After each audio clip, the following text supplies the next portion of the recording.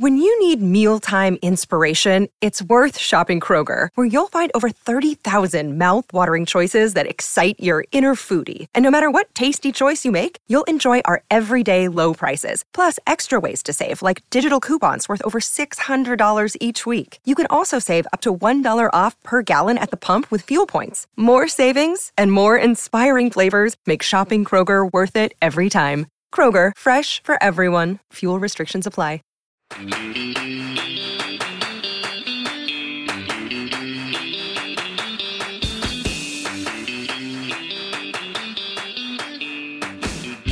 What's up, everyone, and welcome back. You are here with District Baseball as we do our first Nationals episode of the calendar year and of the 2024 season. We're going to be recapping the entire Nationals offseason, talk about all of the latest news that's been going on, project a little bit about what we expect in the 2024 season. We'll save a lot of our predictions and hot takes and whatnot for our season preview episode that we'll do just before the season gets underway. But as we stand right now, spring training is, I think they report this week, right? Yeah, pitchers and catchers report this week, which is kind of crazy to think about how quickly time is going. But we're going to touch on all of that today. But first, Trey, what's going on, my friend? Nick, the Super Bowl concluded last night, which means it's officially baseball season, and I'm very excited for that. We're a little less excited to talk about the Nationals off season, if I'm being honest, because they didn't do a whole lot. No, they didn't. But at the end of the day, they're gonna have to play the games, and we're gonna watch. So we can kind of speculate on how well they may do, and what other moves they might make before the season starts, because it's still only February. Yeah, so more could be coming, but right now this is what we got. Right, and that's something we can touch on. We'll obviously start off with kind of recapping the offseason, all the moves or lack thereof that they've made. But as we stand, the week of pitchers and catchers reporting, there's still cornerstone pieces out there.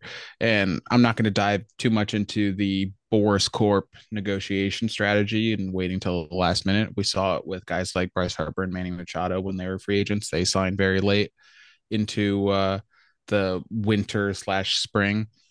So I'm not necessarily surprised that not only Boris is holding out his clients, but also that the baseball owners are not paying up, because that's kind of the norm. The past couple of off seasons, especially the last two, have been outside of the norm in terms of teams actually spending and teams being aggressive in their spending. But that's not what we've gotten. You see a team like the Red Sox, I think they are the perfect example of everything that's wrong with baseball right now. The Red Sox, under no circumstances, should be like shedding payroll for the sake of shedding payroll. There's a huge problem within baseball right now. And again, this is a completely different topic. We're going to focus on the Nats right now, but all of this is just to say, if they really wanted to, there's players out there that could help, mainly guys like Blake Snell, Jordan Montgomery, to help one of, if not the worst rotation in baseball. And then there's a bat like Cody Bellinger that, people will say, oh, you can't block your outfield prospects. Fine. He can also play first. He can also DH. Like, I don't care if he's got some versatility, so that's nice. Yeah, I don't care if you like relegate Joey Gallo to kind of more of a more platoon role. Like that doesn't hurt my feelings, So that's just to say the options are out there. It's not like it was just a weak free agent class or anything like that. I'm pretty sure. Has Hyunjin Ryu signed? I don't think he has so. not. The other That's one, the guy I was kind of looking at as like a more realistic, like innings eater type for this team. Because I can't see them going after a guy like Snell or Montgomery. But Ryu, 1-year deal, that would be nice. Well, just saying. The other one is Brandon Woodruff. He's still available too. That's an interesting choice and I know as well. that that's more of like a 2-year pact. Like you're signing him with the understanding that he's hurt this year. He might come back in like August. But still, that's a guy you take a flyer on every day of the week. I mean, I wrote an article, this was last year, obviously, before his injury and whatnot, predicting the next big Nationals free agent signing. And I didn't have them signing anyone in this offseason. I didn't even have them signing Juan Soto next offseason, although I will be pushing that narrative very hard. But I had them signing Brandon Woodruff over Corbin Burns because the Nationals have always been more inclined to spend money on pitching than position players. And I think in some circumstances that's a fair strategy. Like it's just safer in some respects to pay for pitching. Um, because like it's pitching so volatile, injuries are at an all-time high rate. So it's like just paying for pitching and get a bona fide starter and high caliber player. Like it just kind of makes sense. And then you just hope you develop a lot of position player prospects. And if you look at the Nationals' current farm system, all of their top prospects are position players. Their one top pitching prospect is Cade Cavalli, who's recovering from Tommy John. So, in theory, the perfect Nationals team as currently constructed, their position player prospects pan out, and then they supplement that with spending and free agency on the pitching staff. So, yeah, I would really like a Ryu or Woodruff or anyone just like you can Yeah, do better than Trevor any Williams. starter right now You can do because better. the lack of pitching depth is bad. I mean, they were they were like the healthiest team in baseball last year, and you can't. I mean, that was great. That's a good thing, but you can't expect that to happen again. So Mm-hmm. like, if you have one pitching injury, I mean, what do you do? I mean, bring in a Doan again? That's your basically The your depth. sacrificial lamb, That's Yonadone. essentially, yeah. I mean, they basically threw him to the That's wolves his the past two role. Like years. I joke, but that's his role. Yeah, He's it the sucks. listen, we don't want to use any of our good players. Yeah, Not that they have many to begin with, it's annoying but because he has some stuff. Like I like see him like he's got a good curveball, but like they haven't let him develop. They're just like, yep, you got to come up and be the fill-in guy. it's insane to me. Was it the 20 yeah, because he made his debut the final game of 2021. Yeah, that makes sense. In Yep. 2022, they left him up for so long. He No, went like they 1 in broke him. 12. They broke him. He should have never broke camp with the team. And it was the same thing. They didn't sign anybody. So it's like If you you're start 0 just and 5 and you have a 6 ERA, send him yeah, down. I know. Yeah, they're ruining their pitching depth because they are ruining these young guys because they're bringing them up when they should just go sign a dude who's like kind of not good but can eat some innings. And that's like Yeah, they just haven't done that. So there's still guys out there that can do that, but there's far fewer than there were earlier in the right. offseason now. But They missed the first wave, the second wave, and all of the subsequent waves after that. yeah, And you we're have about like the one seventh wave final at this wave, point. right? You have one final wave to make something happen. So we'll see if they jump in. Before we get into like our grades and recapping the actual transactions, I do want to throw this out there just for a brain teaser or fun experiment and wishful thinking and all that stuff.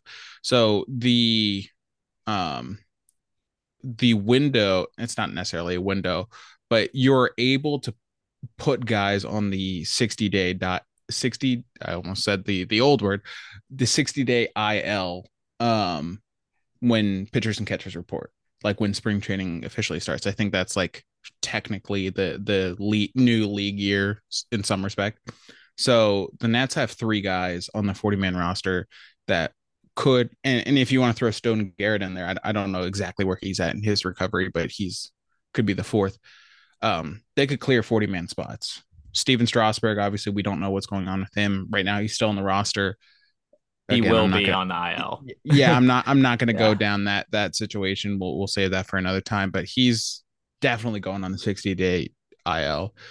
Cade Cavalli, if they want to be really conservative with his return, I don't think that's the worst idea in the world. To put him on the 60-day IL, he's most likely not going to pitch in April and May, anyways. Yep. So just put him on the IL, and it just allows you more roster flexibility. Zach Brixey, who's Yep. a prospect. He's a reliever. Has some potential. And will be. I think he's ready at some point this year. I'm not quite sure when, but with the prospect, same boat as Cavalli, they could just play it safe. You don't necessarily need him this year. So those are three, and then like I said, Stone Garrett. I don't think Stone Garrett will make the 60-day IL. I think they'll just put him on the what's it, the 10-day Yeah, IL, and then just leave probably. him there for a while. And unfortunately, we'll probably see like a guy like Alex Call, but they have options, and I only say that because they might be waiting to sign anyone else, like to a major league deal until after they're able to move Cavalli, Strasburg, Yeah, whoever because else. their roster, the 40 man's full, right? Isn't that right? Right. Yeah, Yeah. yeah, So if you sign someone right now, which obviously they're able to, you would have to make a subsequent move and DFA someone. And they yeah. might not want to do that because they already cleared, I think they had two spots already clear. They cut Dom Smith and DFA'd Pineda, and I think there's one other one to protect all of their guys from the Rule 5 draft, guys like Mitchell Jeter Parker and Downs DJ as well. Jeter Downs. They Yeah, that was DFA'd. and yeah. Um, yeah, Pineda was for the Joey Gallo move. But I lost my train of thought. Oh yeah, they were protecting the Rule 5 guys like DJ Hurst, Mitchell Parker, and them. So they might not want to make any other like moves and get rid of guys completely. Like guy like Pineda, they're pretty confident that he was going to clear waivers, which he did. But they might not feel that way about anyone else, which I think is silly, but it could be their line of thinking.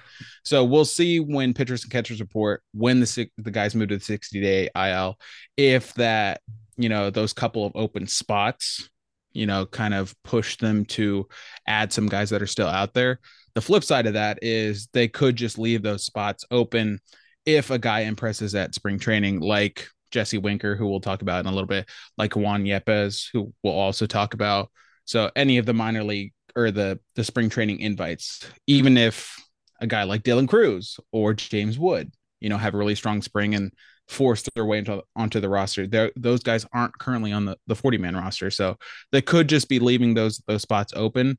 But it is a little bit of we can hope with Yeah, the 60 that's kind of 60 like day the last ILs. bastion of like they have to be waiting because then they can move guys. I'm just like hoping that's like the super optimistic view. In reality, we might not see any move made afterwards, but hopefully. But yeah, no, I think we should you already mentioned Gallo. We'll talk about the Nats Yeah, offseason take us down the signings. list. Yeah, major league signings, well, there's only three.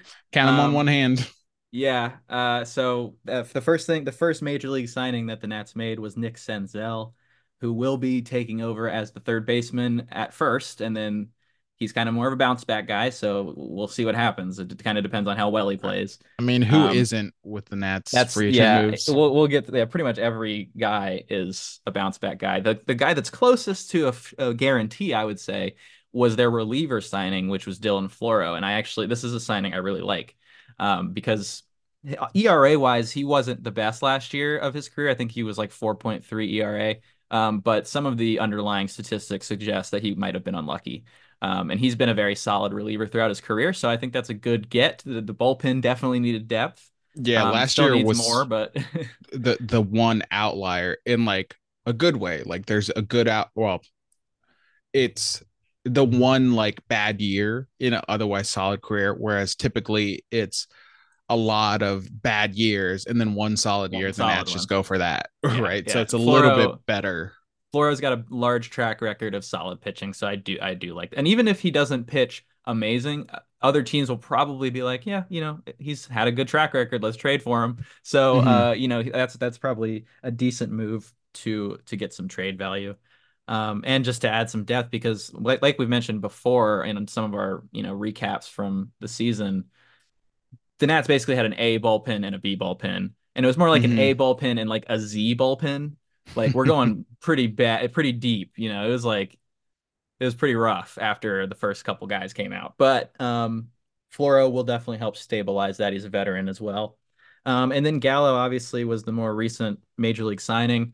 Um, I think it makes sense to sign these guys for bounce backs. I just want to have one guy that's like good now would be nice, like anyone.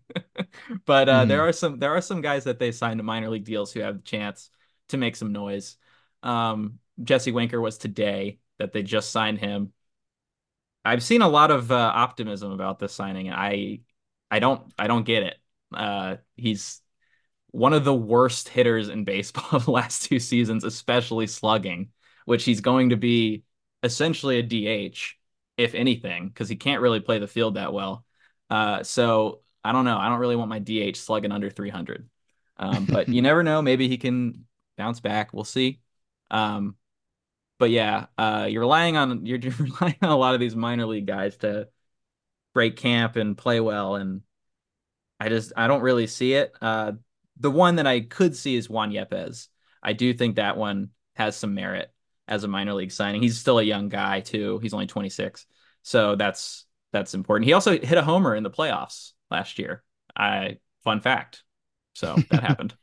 But The yeah, I Cardinals think being in the playoffs seems like forever ago. They were so yeah, bad I last know. year. Yeah. Oh yeah, well I guess last year is now 2 years Two ago. years Yeah. ago. Yeah, Yeah. you know what I'm I know what you meant. the last time they were in the playoffs, he hit a homer. Good for him. Um, Yes, obviously not a murderer's row of free agent acquisitions. So Joey Gallo, if you want my extended thoughts, I'm gonna shamelessly plug District on Deck here, and you can go back and see my thoughts on Joey Gallo. I think I mentioned this briefly during one of our last episodes, more like when the signing happened. Like I called it basically. I'm not gonna victory lap quite as hard as I did with like Corey Seager or anything like that. But it just made sense. Like all Joey Gallo can do is hit home runs. All he can do is slug.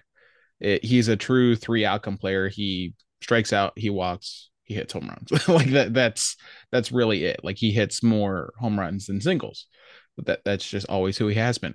To his credit, he's very aware of his baseball profile, so he really worked on his defense, and he's not like you know, uh a slouch out there. He can play outfield, he can play first base, and I think he actually fits this team.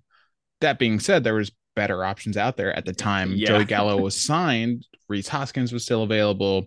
Obviously, Cody Bellinger was still available, and it still is available. So it's not like he was the best guy, and the Nats got their guy, so to speak.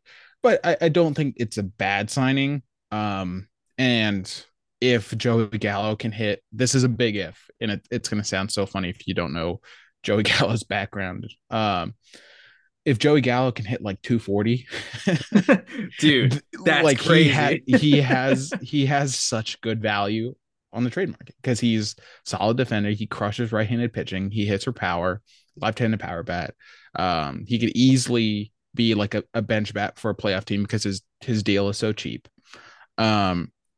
So like it's not the worst move in the world. It just sucks that this is basically the best move of the Yeah, offseason. we have to try and get excited about 30-year-old Right. year old Joey Gallo. I mean, Right. that's just the bummer of it all. Although, Yeah. he is streaky. So let's get on a hot streak in the first half, and then you can do Yeah. whatever you want after we We trade just for need a him. hot start. Like even if he cools off in like late June, we can spin that, right? You give me a good April, good May.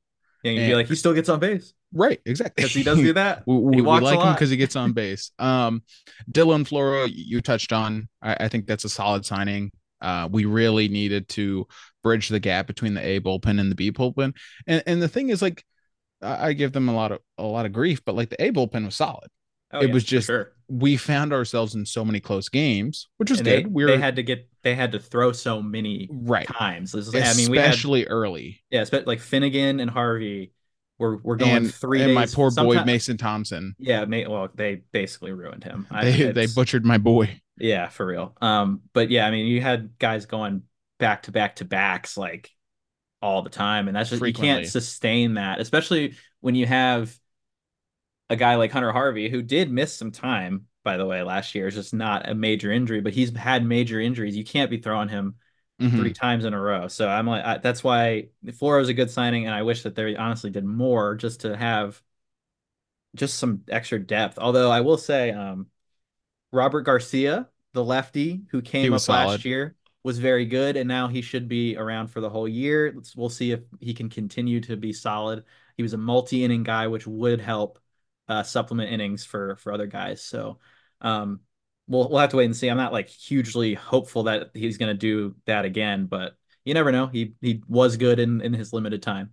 last And year. Jordan Weems came up about halfway through the season. About the same time Mason Thompson got hurt, he performed really well down the stretch and kind Yeah. of emerged as like a dependable arm. You're getting Tanner Rainey back, and I know that's a big if, but if he's healthy, like he's proven to be a high leverage guy, even though he's not a free agent acquisition, like you're still acquiring him in all, you know, um, for all intents and purposes for the bullpen. So like you have, Weems, Rainey, Harvey, Finnegan as your kind of 7, 8, 9 guys. And then you can filter in guys like Floro, Robert Garcia, Mason Thompson for, the inevitable 5 inning relief spots that you're going to need, and then obviously Yeah. the sixth inning as well. So like in theory, like this is one of the strong, it sounds crazy, it's one of the stronger bullpens that the Nationals have had entering a season in quite some time. um and it's probably the area where they have the most depth, because we haven't even talked about guys like Jose A. Ferrer, who I'm not overly high on, but he's flashed in certain moments. And then they have some guys that will be in AAA or are in AAA or are returning, like Brixie, like I mentioned, who could step in if need be. So this feels like one of their deeper positions, Yeah, which and is incredibly ironic. they signed some minor league deals as well Mm-hmm. to help Richard Blyer. He has been a solid lefty in his career out of the bullpen. He's the older guy, so it might not work out, but he's there. And Luis Perdomo as well that they That's signed. an interesting one. Yeah, no, he's got a chance to make the team for sure coming out of spring. So we'll have to see with him, but I actually do I like that signing as well. So Yeah, I mean I Anthony yeah, Banda made you're the team kind out of camp last year, yeah, so. that's a good you're kind of convincing me here because that's a good point. Getting some guys healthy is helpful and some minor league signings, like that's kind of what they've focused on for their minor league signings is pitching. Mhm. So I like that, but Yeah, you're hoping that a lot of things go right out of spring training. right. And But we'll, there's we'll they should still be decent. we'll touch on the Pacoda projections here in a little bit, um, but Nick Senzel is kind of the last big one. All right, so I'll I've give got you. absolutely zero hope. Okay, I'll so just go ahead and I lay it would out there. agree. I would agree. If it's not even history, it's just like when something's so obvious, right? Take Dom Smith, for example. It was very obvious that Dom Smith was just not a good baseball player. Like 2020 is such a fluke in so many respects, whether you had a good year or bad year. It was just like so fluky for so many people. So it was just very clear that Dom Smith was not a real starting caliber first baseman. Um, but he had his moments. Like he had arguments to stay on the team. And I kind of feel that way with Senzel, where it's very clear that he's a bust. Number 2 overall pick. The Reds DFA'd him before like his contract was really up. They could have kept him for cheap, but they had infield depth and they didn't feel strongly enough about him as an outfielder or as a hitter to keep him around. Um, that being said, it just feels like Senzel's that guy who's gonna do just enough to be like, huh, maybe, like, You'll just hang and around. that's not the most analytical breakdown or like analysis or anything like that, but it's a gut feeling, like knowing this team, knowing how they've been operating, they're gonna, if Senzel hits a home run opening day, everyone's gonna be like the "I told you so" kind of. That's how it feels. So I don't know. I'm definitely not as high on this signing. There's like Gio Urshela is still out there. Gio Urshela was like having an 800 OPS until he got hurt. He like broke Yeah, his I hip or mean, something. I it's kind of weird. Do you think Senzel would have gotten a major league deal besides from us? I mean, I'm just sitting here like because the Nats signed him early, and I'm And like, you know why? Because he's friends with Lane Thomas. You I cannot forgot convince about me that that's not the reason. I You just forgot about can't. that. Yeah, because they had Um, to have the mass and think pieces after the signing, so they could. Yeah. I mean, you're always going to get the mass and think pieces. They have some of the most shameless, shill pushing people that right for them. And hey, that's their job. But like for the people that take the mass and stuff at face value, it's just like, oh man, Yeah. oh honey, like what are we doing? Yeah. Um, but Sinzel, like, I think he's just gonna be Probably adequate. slightly below average. Right, Probably below will annoy average. us a lot He'll more have than his other people. moments. He'll probably play fine defense, but like it's so weird because yeah, again, number 2 overall pick. It's not like this was just some nobody, and he was heralded for his contact ability, and that's been like his weakest part of his game since he debuted a few years ago. Like it's just completely ass backwards with his game. So maybe this is like one of the few times I'll say this. Maybe the Darnell Cole's approach will help a guy like Senzel at least a little bit Maybe to, at least strike out less, I guess. yeah, exactly. Like just incrementally increase your production so that way you're not a complete liability anymore. So we'll see. But yeah, there were better options out there. There are again better options still out there. So that is what it is. As far as Winker and Yepes, I kind of group them together. They're both lefty bats, could provide some power. I think it's one of them if there's even a Actually, spot to begin I think with. Yepes is right-handed. Oh, is he? I thought he was Yeah. lefty for some reason. I might be confusing him. Anyway, I Yeah, still he's a group them righty. to I still group them together because Joey Gallo having the option to either play outfield or first base. It's like Yepes plays first base. Winker, I mean, you kind of mentioned it. He's really only a DH, but he like could play outfield if he played somewhere. Um, so it's like you can put Gallo either spot. So it's like you're going to keep one of Yepes or Winker if either of them have a good spring, or they could just assign them to AAA and they could go the Travis Blankenhorn route and call them up in August after you have like injuries and stuff. Um, I think I'm much more interested in Yepes than I Me am too. Winker. But I'm also not one of these people on Twitter, and I'll always make fun of people on Twitter, but I don't necessarily make fun of them for this. Like, if you're high on Yepes, that's fine. I'm just not one of those people. Um, um, if you're signing a minor league deal with the Nationals, yeah, that tells me 29 other teams wouldn't give you a major league deal, and probably 25 other teams wouldn't give you a minor league deal. So it's It's just somewhat how it feels. Yeah. it just is what it is. And maybe it's like a creative positioning for Yepes and his agent because they see the Nationals need help at first base. So that certainly could be a part of it. Whereas if you go to like Philly, like you're not playing over Bryce Harper. So what's the point? Yeah. Seems So like that they want a platoon somewhere, whether that be right. outfield, first base, or DH. Yeah. They're gonna platoon something. Yeah, that's what I was gonna get to because like we know that's Davey Martinez's strategy. He loves playing matchups. I I think like sometimes platooning as well to an extent, but right to an normally, extent, I think he does it too much. Like yeah, still calling. Granted, he's coming back from an injury, so we'll need him to like kind of reprove himself. But like Stone Garrett was fine against righties last yeah, year. he was like 120 WRC plus. Yeah, he He was like hit well more against than them.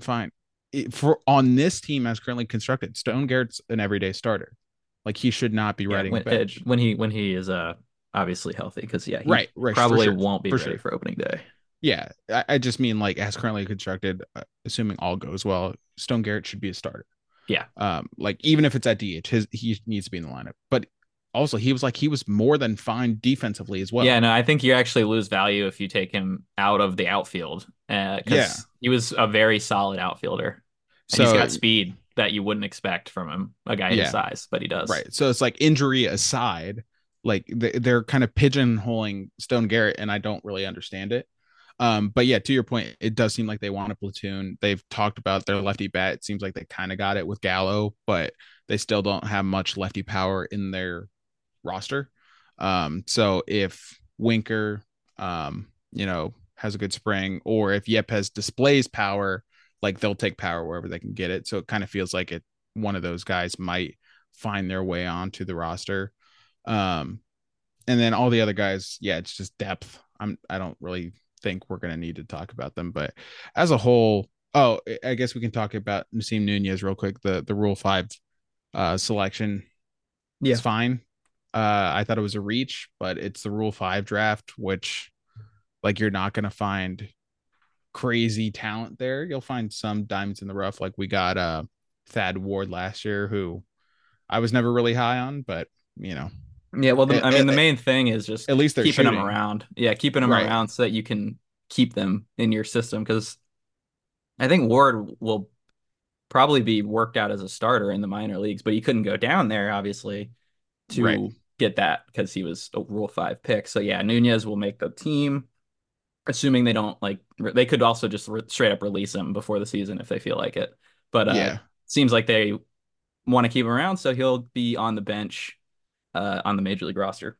And that's fine. He's basically filling the Michael Chavis role, which Yep. wasn't a huge role to begin with. Nunez will be back up to CJ Abrams. Oh, so he'll be filling the Michael Chavis Jeter Downs role, which again, like that's fine. Yeah, and Um, it's actually it's even better than that because he's mostly known for good defense. That's probably what yeah, he's going good to do defense and he's mostly is fast. yeah, he's going to pinch run and probably come in as a defensive replacement. Right. So, but for the people who are saying he's going to challenge Luis Garcia, I just don't see it. He's Yeah, not a good enough hitter. that's not going to happen. Yeah, he's not and like I'm not even sold on Luis Garcia. I used to be, but I'm very, very questionable on him now. But he's still not going to challenge Luis Garcia. I think the Nationals will end up needing a second baseman outside of the organization. Trey Um, Lipscomb has a better chance that's than true. Nunez, honestly. That's true. I keep forgetting that he can play second. I Do mean, he you can play do you anywhere. think any of the prospects have a chance to break with this with to break camp basically? Like, do you think James would, if he like went nuts in spring, would they call him up or would they? If he goes, and I'm going back a few years now, if he goes Chris Bryant in spring training, for those just quick recap, Chris Bryant when he was called or coming up with the Cubs, he hit like 13 home runs in spring. It It was was something nuts. absurd, And then they and they still didn't call him up the because they Cubs didn't were call him down because they're manipulating service time. But now there's incentives to calling people up early, like the Mariners did it with Julio Rodriguez, and I think they got like an extra draft pick or something because he won one Rookie of the Year.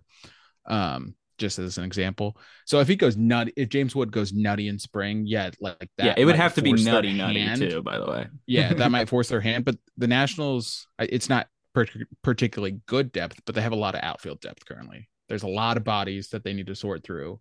To like, I don't want them to call up a guy just to have him sit. Um, Yeah, no, yeah, me too. If like he would have so to play well enough to get a starting spot. if Victor Robles' back injury creeps up, if you know Alex Call continues to really struggle, if Stone Garrett's not ready, and like all of a sudden we have like six outfielders that go down to three, then it definitely looks different. Um, but I don't think Cruiser would break camp or like make the opening day roster. I think Brady House has a shot because Senzel has Yeah, that's defensive versatility. I was gonna point out House because third base is just such an unknown. Right. Um, but yeah, And I'm also Senzel's with cheap. you. Yeah, I'm also with you.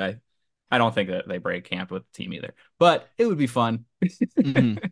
Yeah, it certainly would be, but I'm not I'm not expecting it. Um and ironically you brought up his name and I kind of again shameless plug on District on deck. Like I talked about how it's not the third baseman of the future. I can't remember the phrase I used, but like Trey Lipscomb might be this team's starting third baseman. And this was before the Senzel signing. Yeah, Um, but it just feels like with Lipscomb, I like his game. I know some people are a little bit lower on him. The underlying numbers aren't necessarily kind to him, even though he went on like an absurd hot streak last year, like over the summer. He kind of feels like a guy that they'll be more willing to just like test it out yeah, try it as out because opposed, he plays yeah, multiple positions as well. right. So like if he struggles, they're not going to be too concerned about it. Whereas like if you call up Cruz or Wood and they really struggle, you're concerned Yeah, immediately. Like, did we ruin this guy? Whereas Trey yeah. Lipscomb, it's like, it was kind of a shot in the dark to begin with if he's ever going to turn out to be a major league quality player. Yeah. Same with So Darren Baker as well. They could do it yeah, with he's him. another guy that we could see. He's definitely a tried out guy because he's not getting much love at all from like prospect rankings and whatnot. Yeah. So I don't think so, but I'm kind of cheating here. I pulled up kind of good timing. Jessica Camerado released an article today on MLB.com projecting the Nationals 2024 opening day roster. So I'll just go through quickly what she kind of projects. Catcher, she has KB Ruiz and Riley Adams. Riley Adams, we haven't really talked about. He broke his left hamate, which is a bone in your hand, in back in September. So, like timeline wise, he should be okay. But with hamate injuries, it kind of affects your power. So which is we'll his see. main selling point Right. last year was his That's where power. Riley Adams really shined last year. Neither of them were particularly good defensively, and that's the thing they'll need to improve on. Drew Milas was their third catcher, and I don't think it's out of the realm of possibility for the Nationals to carry three catchers if Riley Adams, is hurt or starts hitting and want to put him In the line, yeah, as get him in the lineup DH, more. right? And then you still need a backup catcher. So I think that's an option. I don't think they start that way, but I think that's an option. We'll see Drew Milas more, and that's probably why they DFA'd Pineda over anyone else first, because they knew Milas could be that kind of emergency catcher. Mm-hmm. First base, she has Joey Gallo, Joey Meneses. I think that's kind of self-explanatory. Second base, Luis Garcia Jr. Shortstop, CJ Abrams. Third base, Nick Senzel. And then outfielders, she has Joey Gallo again, but Victor Robles, Lane Thomas. So in this kind of lineup, she has Gallo in the outfield, Meneses at first. DH, Stone Garrett, Joey Gallo, Joey Meneses.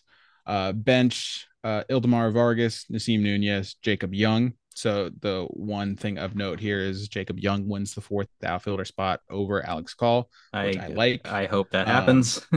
They have very similar games to begin with, but Young has at least shown. I mean, he does everything slightly better, I would right. He say. graduated 3 minor league levels last year. He Yeah, went from quick high riser. A, or not even just levels, not even minor league levels. Yeah, he made it all the way to the majors from high A in 1 year. So there's at least room for growth there. So I'm a big fan of Jacob Young. So I'm cool with cutting Alex Call. Starting pitchers: Patrick Corbin, Josiah Gray, Mackenzie Gore, Jake Irvin, Trevor Williams. Don't love Trevor Williams in the rotation, but I know he's going to be on the roster in some capacity. She mentions that Ioana Dawn and Jackson Rutledge could begin the year in AAA and then be called up later in the year. And the relief pitchers: Kyle Finnegan, Hunter Harvey, Tanner Rainey, Dylan Floro, Jordan Weems, Robert Garcia, Jose A. Ferrer, and Mason Thompson. So she has Ferrer kind of winning Yeah, the man, that's not a bad final. bullpen. Yeah, I mean, that list is not pretty bad. solid. Yeah, not bad at all. I didn't Um, really realize it, but yeah, I think that might be. Last year I thought the bullpen was going to be good though, and then they sucked at first, but then they came back and played very well at the end. So, um, but yeah, no, I think that's pretty good projections. I mean, it just depends on how they want to do the DH because we don't yeah, really that's going to be the know. biggest Yeah, question. injuries and potential signings that could still happen. And one thing I know no one really wants to talk about it because he's sort of a fan favorite at this point. In the laundry list of fan favorites that are like bare Nats fans minimum latch on players, to. right? Like Joey Meneses, like he was good in 2022 in a short stint. He was good last year. Like he Fine. was fine, He's clutch. right? That was his big thing, was runners in scoring position. But he's now entering age 32. He was never really highly regarded. He had that knee injury last year that he played through, to his credit. But it's like, would you be shocked if we are in mid-June and we're staring at a Joey Meneses DFA? No, Like, not at all. no, I wouldn't. I think it's well within the realm of I would possibility. like him to. I want to believe that injury story was really what was hampering him, and that it's Hmm. really going to improve that he's healthy. That would be great. Um, Yeah, Unfortunately, he just doesn't have the. He has one full season under his belt, and the one full season was the 96 WRC plus at DH. That's not getting it done. So right. And yeah, he only he had a 722 OPS last year, which, yeah, and I it mean, was based WRC on the plus is, similar kind of metrics to evaluate performance from that first base DH type, but like he was barely adequate. yeah. And like if he takes another just small step and he's all of a sudden below a 700 OPS. It's like, why are we keeping this guy around? He's clearly not a part of the future. He would be trending into like Yadiel Hernandez territory, where it's just like he's this Why old is he even guy that here? was kind of a good story, but why is he here?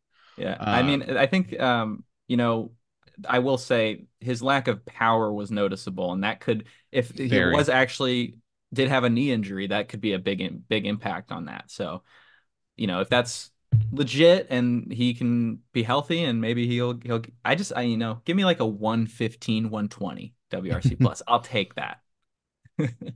Yeah, we'll see. I'm not necessarily rooting for it, but I'm just saying I could see it happening. Yeah. I think we're just like writing in Meneses as like just an everyday guy, and I don't think that's like a set in stone thing where we can just count on him to bounce back or do better or anything like that. Yeah. I think he earned it for last year, Yeah, but yeah, now he's he's got fine to for re-earn it. now.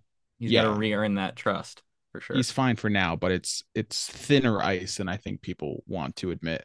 Um, so that's kind of the projected roster. Obviously, spring could shake some things up, but Pacoda, for those that don't know, Baseball Prospectus has I don't remember the what Pacoda stands for, but it's basically like a uh what's the word I'm looking for? A simulation of the baseball season, and it's like a wide range of outcomes. So the median outcome is what they use. I think they simulate the baseball season 100 times or something like that.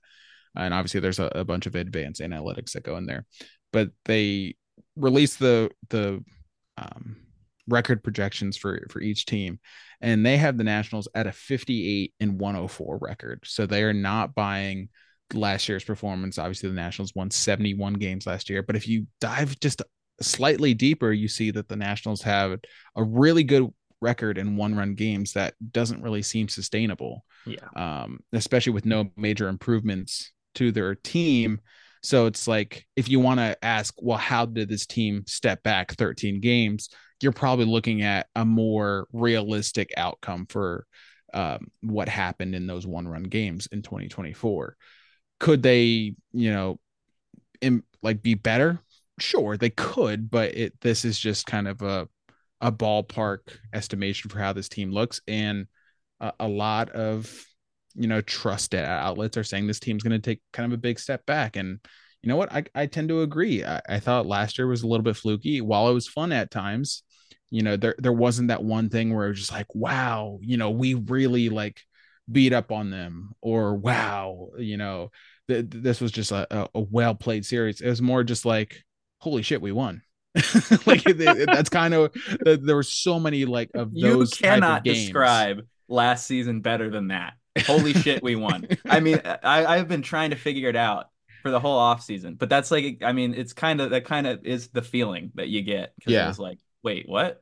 It's kind of just right. There's confusing. so I remember the game. I think it was against the A's, the Jeter Downs walk off after they benched Abrams. Like Jeter Downs entered the game for CJ Abrams, and it ended up hitting a walk off. Yeah, Like that. That was there was the like one against what happened. the Brewers where we had like two infield singles and then an error and we won. Yep. Yep. I was like, okay, like you can't count on that happening next year. Exactly. Um, Exactly. and I think Pacoda's somewhat on the right track because I feel like there's more ways for this team to backslide than there are for them to go forward. Mhm. If this team improves, and obviously, like we've been saying, they could make another move, make some signings, something. But as currently constructed, um, you would need everybody to play as good or better than they played last year, Mhm. which is asking a lot because you didn't really sign anybody. And then you're asking basically Joey Gallo to be like his God. 2021 first half with the Rangers. And you're asking your pitchers to stay fully healthy again. I mean, it's just there's too many things that can go wrong, and like I can see because like we're saying. I mean, you don't want to say that they were 100% lucky last year, but there was some luck. Like, let's There be was a real. There was lot. some luck. And you can't expect the team to hit that well in the eighth and ninth innings like the Nats did last year. They hit so much better in the late innings. It was unbelievable. The middle innings were basically a dead zone for this team, and you don't want to live like that. So I get that. I wouldn't go down below 60 personally, but like I can understand where they're coming from there.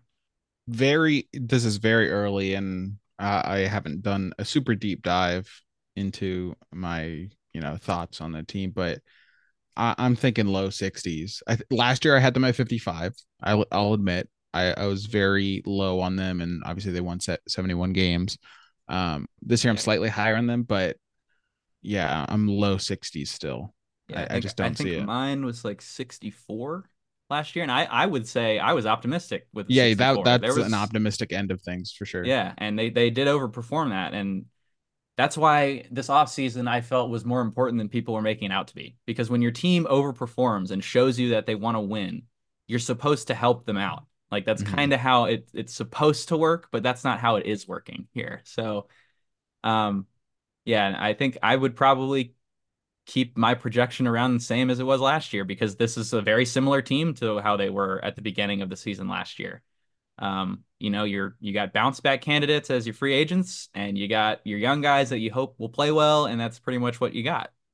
Yep. So yeah, it's tough to see this team going past 71 wins, that's for sure.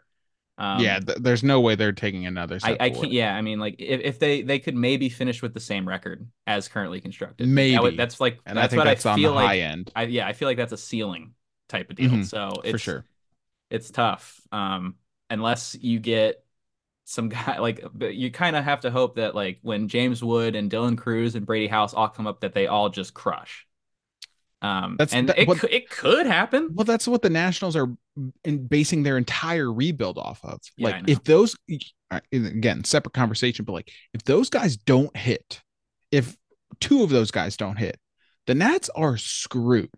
Like, they don't have any farm system, like legitimate farm Yeah, system depth. The lack of Padres, depth, man. we know that the haul that the Nats got for Juan Soto from the Padres, and the Padres 2 years later have a higher ranked farm system than the Nationals without Yeah. all of the top picks. And Robert Hassel, who we haven't even discussed yet, was the number one prospect in that deal technically Yep. at the time. And he's Uh, regressed. Elijah he Green's was been horrible last year. horrible. Yeah, like a lot of the guys they were counting on have been bad, quite frankly. It's iffy. But while we're on the subject of projections, we'll kind of wrap up this conversation with the FanGraph projections for the national starting lineup just real quick. So CJ Abrams, obviously the bright spot of last year, they have him. I will say it's a little bit under where I would have him. They have him at 17 home runs, 36 stolen bases, 258 average, and a 730 OPS. It's a little bit low for me. I think the home runs is about right, but I think the stolen bases will be way up. I think he's going to get the green light and be super aggressive on the base paths. He should. I And mean, then the Nats were so much better when he was running. So yeah, the average if he hits 258, I'm cool with that, and a 730 OPS sounds about right because while he has power, that's not necessarily his game. Um, and I would hope that the on base percentage gets higher than 310, but that sounds about right. Lane Thomas, they have 23 home runs, 252 average, and a 750 OPS. Sounds about right. KB Ruiz, 17 home runs, 270 batting average, and a 760 OPS. That's nice. fine. Yeah, that's That's fine. actually pretty good for Fangraphs. Fangraphs is generally fairly Yeah, conservative, and that's 760 it's for a not bad. catcher who's coming off of a.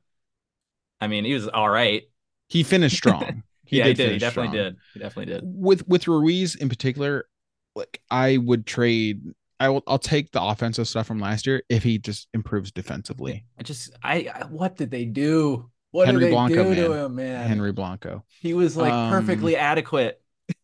yeah, now like the deal's not an albatross, thankfully, but yeah, it's Yeah, I mean, not even if quite what he, we thought yeah, we were signing up for. yeah, but yeah, I Uh, mean, he can provide some offense, and that's fine. yeah. Joey Meneses, 18 home runs, 263 with a slightly above 330 or sorry, 730 OPS. Again, sounds about right, but it would not shock me if those home run numbers were lower. Joey Gallo with the funny stat line, 23 home runs, 191 average, and a 723 OPS. What's his on base? What does it say? 313, That's 313. so he's gonna have like a 17% walk rate or something crazy. Yeah, something like that. Stone Garrett, they are not very high on, and maybe the injury plays a part into this. They have him 16 home runs, which would be fine, but 237 average, and then a 710 OPS. Luis Garcia, 12 home runs, 273 average, and a 738 OPS. Nick Senzel, 8 home runs. Whoa, getting real spicy there. 232 average and like a OPS below 700. And then Victor Robles, 8 home runs, which if Victor Robles hits 8 home runs this year, I will like streak through Nats Park. There's no shot in hell that's happening. 245 average and a 693 OPS. So yeah, they're not overly bullish on the Nats, but the thing that got me is the rotation. And you mentioned it, like Fangraphs is usually pretty conservative, so they're not the most I'm optimistic or scared. friendly. All right, we'll start from the bottom. They have Trevor Williams at a 5.17 ERA. Yeah, that's I fair. think that's actually optimistic. Maybe. Patrick Corbin at a 5.16 ERA. It sounds about right. Mm-hmm. Jake Irvin at a 4.92. I think that's fine. I think Jake Irvin is just a fifth starter. He's going to have some good games. He's going to have some bad games. He's not going to be anyone that like makes my list or is like my 13th reason or anything like that. Mackenzie Gore, they have a 4.21 ERA. Kind of sounds about right. A little bit of a volatility Honestly, with take Mackenzie that. Gore. Yeah, that's not too 4.21. bad. And what do you think Josiah Graves is? It's probably worse than I want it to be. It definitely is. I'm gonna go like 5. Close. 4.86. Yeah. Which I it's unfortunately I get it. I get it. And that's what sucks. But like if Josiah's ERA jumps a full run from 23 to 24, that would just hurt so Yeah. badly. So Got to badly. get the So walks under control. yeah, they have him at 77 walks Yeah. in 2024, which I'm sure contributes to That's the inflated probably ERA. that's probably ERA. high. They also have Kyle Finnegan going to the 4.07 ERA, which I thought was funny. I mean, relievers, you never know. I mean, he Yeah, was good last year. volatile. He's actually been somewhat consistent for the past 2 years. Somewhat. Yeah. So all of this is just to say, Fangraphs, Baseball Prospectus, like anywhere you look, not the most bullish on the Nationals, and it's kind of hard to argue. Could they be just as good and have a fine season? Sure. I just don't think it's likely. Yeah, I think like I said earlier, it's just like there's more ways for the backslide for them to come back down to earth than there are for them to progress, I feel like. Yeah, So you absolutely. need a lot of things to go right if you want to get back to the 70 plus. Yeah, for sure. All right, let's pause here, get a word from our sponsors, and we'll be back on the other side. When you need mealtime inspiration, it's worth shopping Kroger, where you'll find over 30,000 mouth-watering choices that excite your inner foodie. And no matter what tasty choice you make, you'll enjoy our everyday low prices, plus extra ways to save, like digital coupons worth over $600 each week. You can also save up to $1 off per gallon at the pump with fuel points. More savings and more inspiring flavors make shopping Kroger worth it every time. Kroger, fresh for everyone. Fuel restrictions apply. Save big on your Memorial Day barbecue, all in the Kroger app. Get 3-pound rolls of juicy 80% lean ground beef for $3.49 a pound with a digital coupon. Then get select varieties of flavorful Powerade, Body Armor Super Drink, or Arizona tea for 77 cents each, all with your card. Shop these deals at your local Kroger today, or tap the screen now to download the Kroger app to save big today. Kroger, fresh for everyone. Prices and product availability subject to change. Restrictions apply. See site for details. All right, we are back in switching gears. We are talking about the real fun stuff now.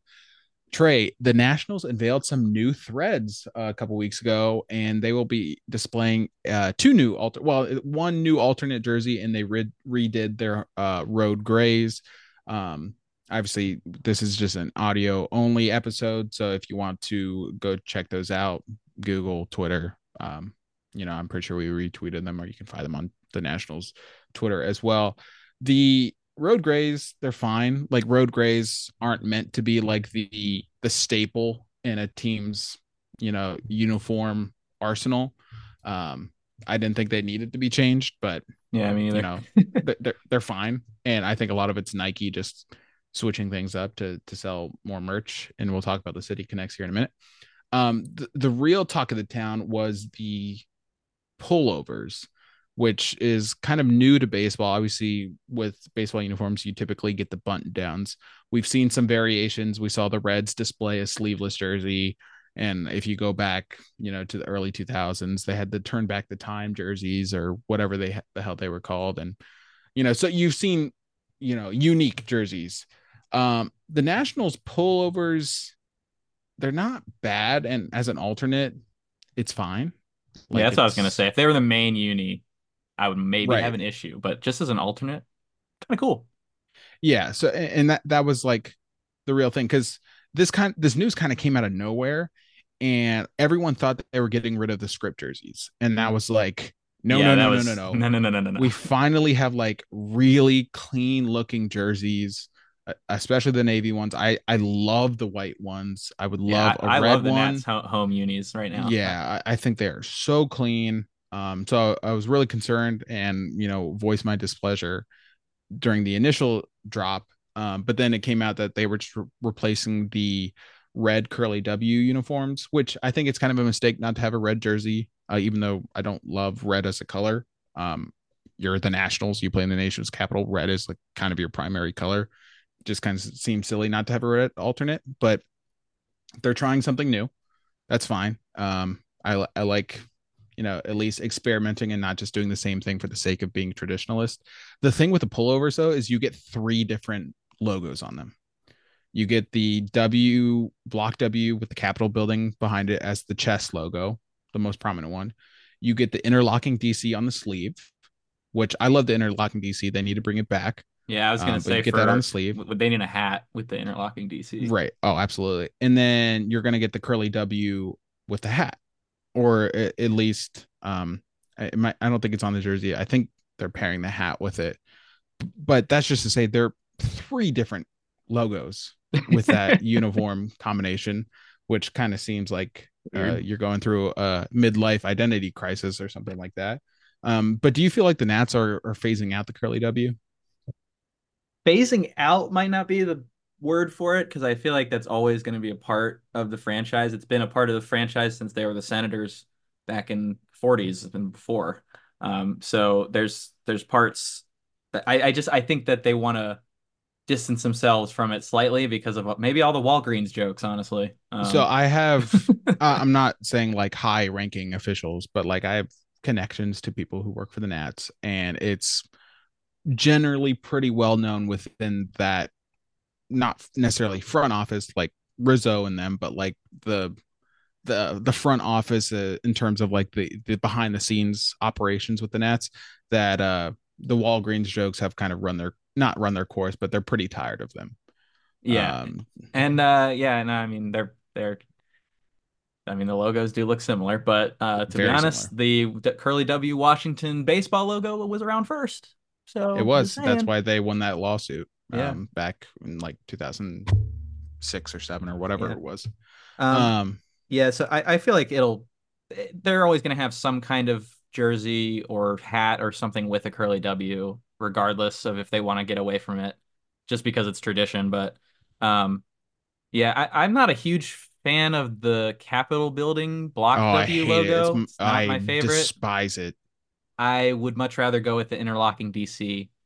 Um, and that would be my choice for especially for a hat logo. It looks so great on a hat. So they Yeah. definitely I would like to see interlocking DC come back as some in some form. Which they So have it on the that jersey, but yeah, it's also paired with two other logos, yeah. which is weird. So I actually misspoke. The curly W won't be featured with the pullover, but the curly W is on the sleeve on the road unis. So when they Oh were yeah, okay, displayed that's new. together, you had three different logos within the quote unquote new jerseys. Yeah. So that's where that confusion came from. Um, and as far as I know, they are still featuring the atrocity that is that tricolor hat with the Capitol building W. Yeah, Um, that's not my that's favorite. the worst hat in baseball. But along those same lines, which you just mentioned, like the Senators and whatnot, the Nationals did released 2 new hats, and they won't be worn in the regular season. One is a spring training hat, which we'll see here next week or whenever they start playing games. And then the other one is kind of like a batting practice hat. But these two, while normally wouldn't be like major news, they are news in the fact that the spring training hat features just the block W, no Capitol building behind it. It's a navy hat with kind of a white and red block W on the front. It looks really cool. It's simple, but it's clean. It's effective. It's one of the better spring training hats they've had in recent years. And someone pointed out that it's been 100 years since the Senators World Series win back in 1924. So it's kind of an homage to that. I think it looks good. Yeah. And then the batting practice hat is a red dome with a navy brim, and it actually features the interlocking DC, which is the first time they've really awesome. Yeah, it's the first time they've really acknowledged it since they switched from the interlocking DC to the curly W back in like 2009 or 8, whenever that was. But now we've gotten the interlocking DC both on the sleeve patch of the pullover and as a batting practice hat. So it kind of feels like that might be making a comeback, which I am all for. But yeah, both hats I am a big fan of. The pullovers, fine. I'm cool with something different. I don't think they look good as a jersey, but they're fine. And then the road grays are fine. Yeah, the roads are whatever. I don't really, like you said, those are never the big deal. Yeah. What was a big deal to a lot of fans is around the same time that these threads dropped, it was announced. So I think there was a little bit of misunderstanding. People thought the Nationals were phasing out the City Connects when in reality that's a Nike controlled thing. And the City Connects were only meant to be around for 3 years and then cycled out. So that way Nike could invent new uniforms that could be sold and push merch. So this will be the last year that the Nats wear their Cherry Blossom City Connect jerseys, which are great. And obviously that includes the hats too. I would assume they're still wearing them for Friday and Saturday home games. That's what they did last year, but this will be the last year that they feature them. And then that in turn opens up a slot for a new uniform next year as well. So just something to keep an eye on. They might bring back the red curly W alternate jerseys. They might just be out of circulation for 1 year and then bring them back next year. So we'll see. But yeah, it definitely hurts to see the City Connect jerseys go or have their one final hurrah. But that's a Nike thing. That's not the Nationals just making a bad decision. I get why you would think that the Nationals would make a bad decision, but that's a Nike thing. Yeah, that's normally the case. But right. Yeah, Nike just they're doing the same thing in basketball where they're just like, we have to make different jerseys so we make more money. I'm like, can we not? You're Nike. How much more money do you freaking need? Yeah. Well, money talks. Money talks. So we'll see what the Nationals decide to do, but you can expect some different looks from your Nats this year. And then the final thing we wanted to touch on, which was obviously kind of the biggest news of the Nationals offseason, which honestly wasn't even their news. It just kind of impacted them. For those that have been living under a rock, or maybe you just forgot with, all the hoopla going on with Super Bowl and, life and whatnot. The Baltimore Orioles were sold. The Angelos family, notorious for being kind of sleazeballs. And screw you, Peter.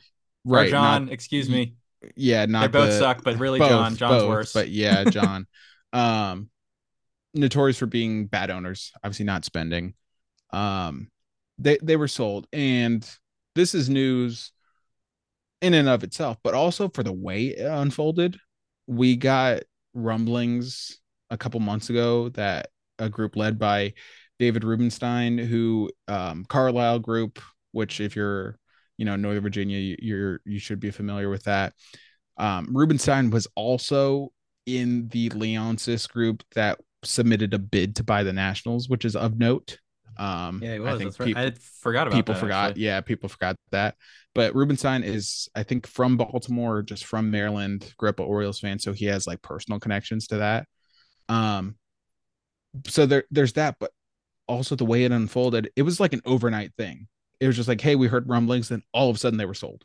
Yep. Like there was no listing the team up for auction, creating a bidding war. There was none of that. It was just cut and dry, sold for $1.7 billion.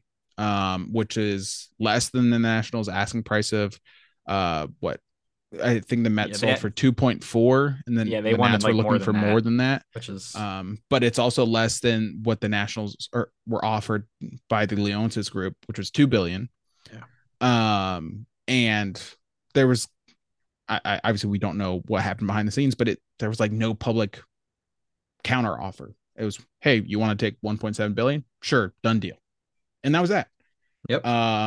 So it really, and I don't know if we're going to be able to touch on it all in this episode because we kind of went along with the off-season stuff, but it's just kind of baffling to see the Orioles, the Angelos family, just sell the team without much pushback and reach a kind of, amicable deal to sell the team. And then there's the Lerner family who announced 2 years ago, basically at this point, that they were selling a team with no real news to, show for it in the past 2 years. And I get Ted Lerner died and whatnot, and that might have delayed things, but Mark and the family said they were still intent on selling despite the passing of Ted Lerner. So I don't really give them a pass for that. So that's the first part of it. And then obviously there's the whole Masson thing that we can dive into. But what are your thoughts on the Orioles situation and kind of how it paints the picture for the Nats ownership? Well, I think what it showed is that if an owner really wants to sell, they can at any point. So especially in a league where franchise values continue to go up, and especially went up last year when MLB had one of their best seasons in the decade in terms of viewership. So it's there's no like whatever smoke screen they're trying to use about like, oh, we didn't get the right offer. It's like if you really wanted to, you could sell. So I just it's always the issue is that they never say what they mean, and that's always what that gets me. It's just like if you're gonna just tell me the truth, that's all I ask. But they won't do that. No. But yeah, no, it was definitely interesting how it happened because yeah, it was seriously like overnight. I mean it was quick. And it actually makes a lot of sense for the new group to go after the Orioles because they just signed a lease for like 15 years to stay there at Camden. So the Rubenstein group has that extra fallback, I suppose, that they will have 15 years. They also just have a really young, exciting nucleus of talent where the Nats don't. Yeah, and they've already shown willingness to make moves as they traded for Corbin Burnes literally instantly. The next day. I mean, it was so quick, and we both agree that they could potentially look to extend him. But this just brings in extensions for those other young guys because the Angelos family wasn't going to pay him. They said that they pretty much stated Bluntly. that directly, which is so crazy to ever say as a sports owner. But now all those guys are all of a sudden in play because you got a totally new ownership group who, I mean, it would be very difficult to do less than John Angelos did. So they're probably looking like they're going to do more than him. And that makes the Orioles very scary, first of all, as a team. But also, yeah, like you said, this brings in the Masson money thing, which has been an ongoing battle for the Nats and the Orioles for as long as the team has been in DC, basically. And there's at least now a path to where the Nats get their all their money. They've been paid some of it, so they've actually been winning those cases, but they're still owed, I believe, like $100 million in TV revenue. Yeah, it's about that. And sorry, I don't mean to cut you off. I just want to say one thing. If you've been following the show for a while, and previously with Half Street High, Matt Wyrick, who was formerly of NBC Sports Washington and then covered the Caps for a year, and now is actually with the Baltimore Sun, for those that don't know. So his first week of the job, Orioles got sold, Corbin Burnes traded, and he's just living the life as an Orioles reporter. Shout out Matt, bro. Yeah, congrats to Matt. But that's he actually broke the news, which is it feels like your homie made it out the hood or something. But Matt Wyrick reported that the MLB could actually require the Orioles to concede their share of the Nationals television rights as part of the pending sale. It's not like a lock, but as you mentioned, Trey, like there is a path to where we could finally get Just our end TV this rights saga. back. Right. We don't have to hear about it anymore. I mean, it's been but seriously. for anyone who's, yelling at their radio or whatever that, the Nationals didn't get a fair offer because they don't own their TV rights. Ted Leonsis offered $2 billion as is for the team. So I really don't want to hear it. Yes, totally it's cool a with him not buying it, by the way. We should also point that out. Right. That's another thing. And I'm not even a huge Ted Leonsis fan, but it just goes to your point. If the Learners really wanted to sell, they would have. Yeah. And this just feels like they completely misread the market. They saw what the Mets went for and they thought they could do better, which they couldn't. So yeah, I didn't mean to cut you off, but as you mentioned, there is a path forward for the Nats to get their TV rights back. Yeah, which there really hasn't been.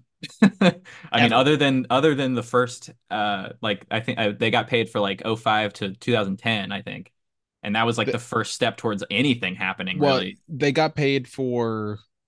It was later than that. It was like okay, 13 to 17 or something like that. Yeah, they got a chunk. Yeah, they're still owed 17 to 2021, I think, is the next block of like 4 to 5 years that they're owed for, and then it should be square.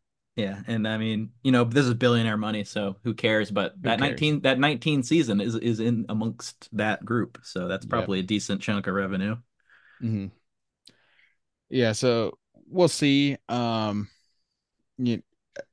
happy for O's fans. I'm happy for sure that I can watch the Orioles and not hate them anymore because I just like couldn't root for them with Johnny, and like all these owners are scummy, but like he was almost on his own level. Him and John Fisher down there just hanging out in hell.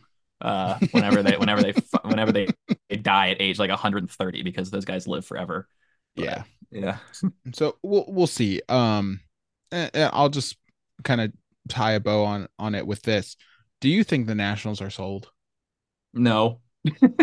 I'm starting to think that too. I'm sorry. I'm honestly not anticipating a sale. But to be fair, I didn't think the Orioles were going to go, and that just kind of happened. True. So you never know. That's true. But that kind of feels like the outlier, like the exception, not the new standard or anything like that. Yeah. No, especially if the Learners already tried to beat the Mets record. It feels like it would take a very large pill being swallowed for them to just sell out of nowhere.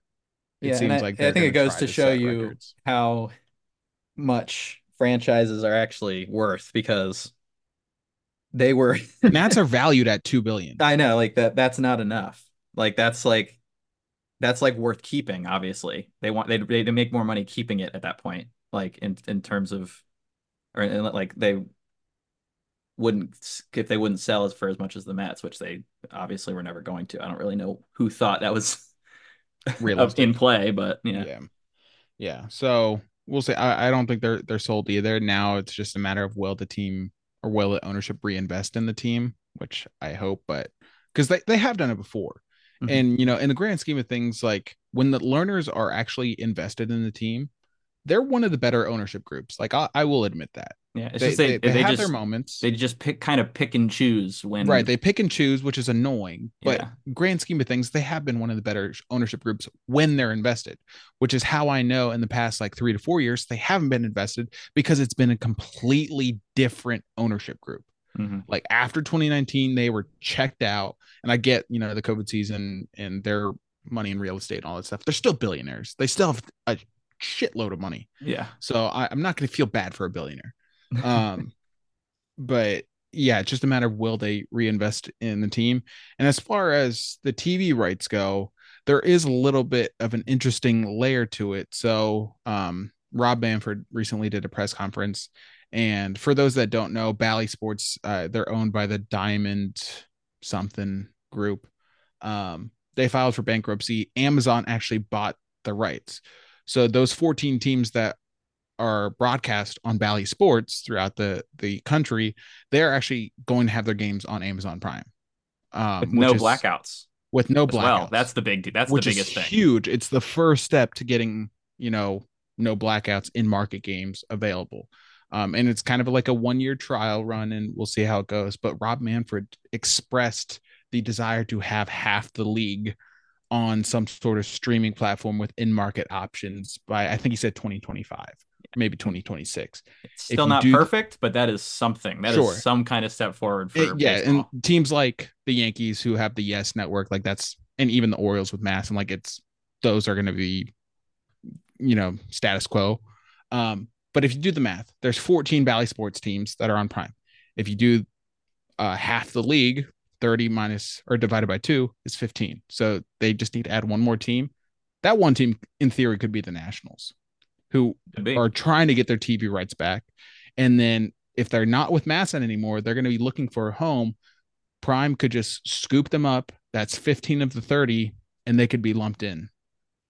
A lot of ifs. Yeah. But and then in market, you can watch. That path is now exists because it's not like, oh, Prime could do this, but they hadn't yet. Prime is now actively streaming baseball games in market. So if the Nats are without a home and everything goes well with Prime this year, it kind of makes logical sense for Prime to just add the Nats. You have 14 teams already. What's one more? Yeah, I would anticipate that will go well. So I don't see why it wouldn't. Yeah, I mean, the whole issue with MLB TV is that you can't watch your own games. So nobody in their own market is going to buy it. They already do live sports with Thursday Night Football. So yeah, obviously they have the capability of it. The Apple TV broadcasts seemingly have gone well. I haven't watched a ton of them. They're like good and bad. I mean, it's like, but I just mean as far as like the production, like the video is clear. The video is clear. That's the best selling point that they have is right. I get the broadcasters are very hit or miss, but like as far as the ability to stream the game, like it goes well. Mm-hmm. So there's a path.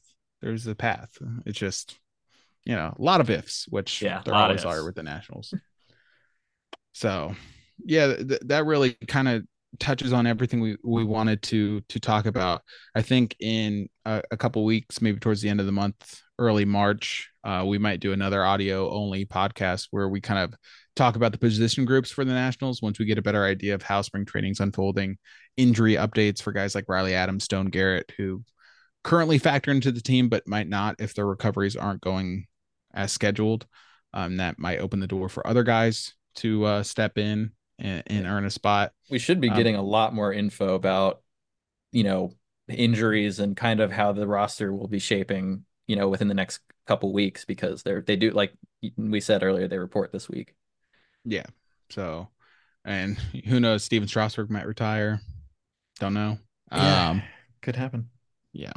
I mean, he wants to. They just kind of won't let him. Oh man, lots going on with this team. But I'm glad we got the chance to kind of talk about it all at once. This is kind of what we've been waiting for. We certainly didn't expect to have to wait this long to be able to talk about Nats for a full episode, but here we are. And we'll as we obviously approach the start of the regular season, we're going to be doing Nationals episodes more frequently, but we still will be having our kind of district baseball episodes as well and covering the whole MLB as well. So you're looking at, maybe 2 shorter episodes a week, but 2 episodes a week nevertheless. So be sure to be on the lookout for that. And most will be on YouTube. This was just, we knew we were going to have a lot to talk about. It was going to be a lengthy discussion. We wanted to be able to go on tangents. So we kept this one audio only, but be sure to check us out on YouTube. Make sure you subscribe at District Baseball. Follow us on TikTok at District Baseball and on Twitter at District BSB. Trey, you got anything before we head out, my friend? Let's go baseball. Let's go baseball, man. Been a while, huh? It doesn't feel good to say it. It feels good to say it. Super Bowl's over. It's baseball season. Yep. So spring training right around the corner. And before we know it, opening day will be upon us. We have this episode's coming out on Thursday. So be sure to check out the top third baseman in baseball episode that released this week. That one's up on YouTube. And next week we'll be doing the top 15 outfielders in baseball, which will be a good one as we continue on with regular season. And before we know it, we're going to get into the division previews, which is always a fun time. We get to talk about all of the different moves around baseball and break down how we think the divisions will play out in 2024. So a lot of good stuff right around the corner. Best time of the year. Can't wait to dive into it all. So be sure you're subscribed and following us in all the appropriate places. And we appreciate listening. We could do this without you. So we will catch you next time.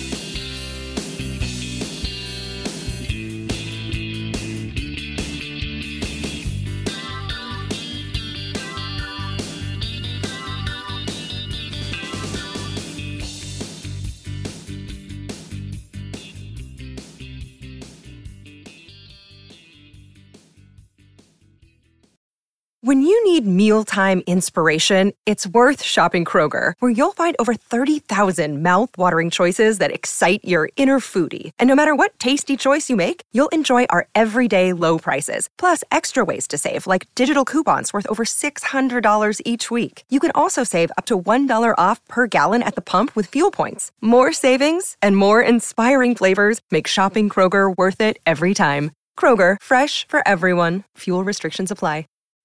When you need mealtime inspiration, it's worth shopping Kroger, where you'll find over 30,000 mouth-watering choices that excite your inner foodie. And no matter what tasty choice you make, you'll enjoy our everyday low prices, plus extra ways to save, like digital coupons worth over $600 each week. You can also save up to $1 off per gallon at the pump with fuel points. More savings and more inspiring flavors make shopping Kroger worth it every time. Kroger, fresh for everyone. Fuel restrictions apply.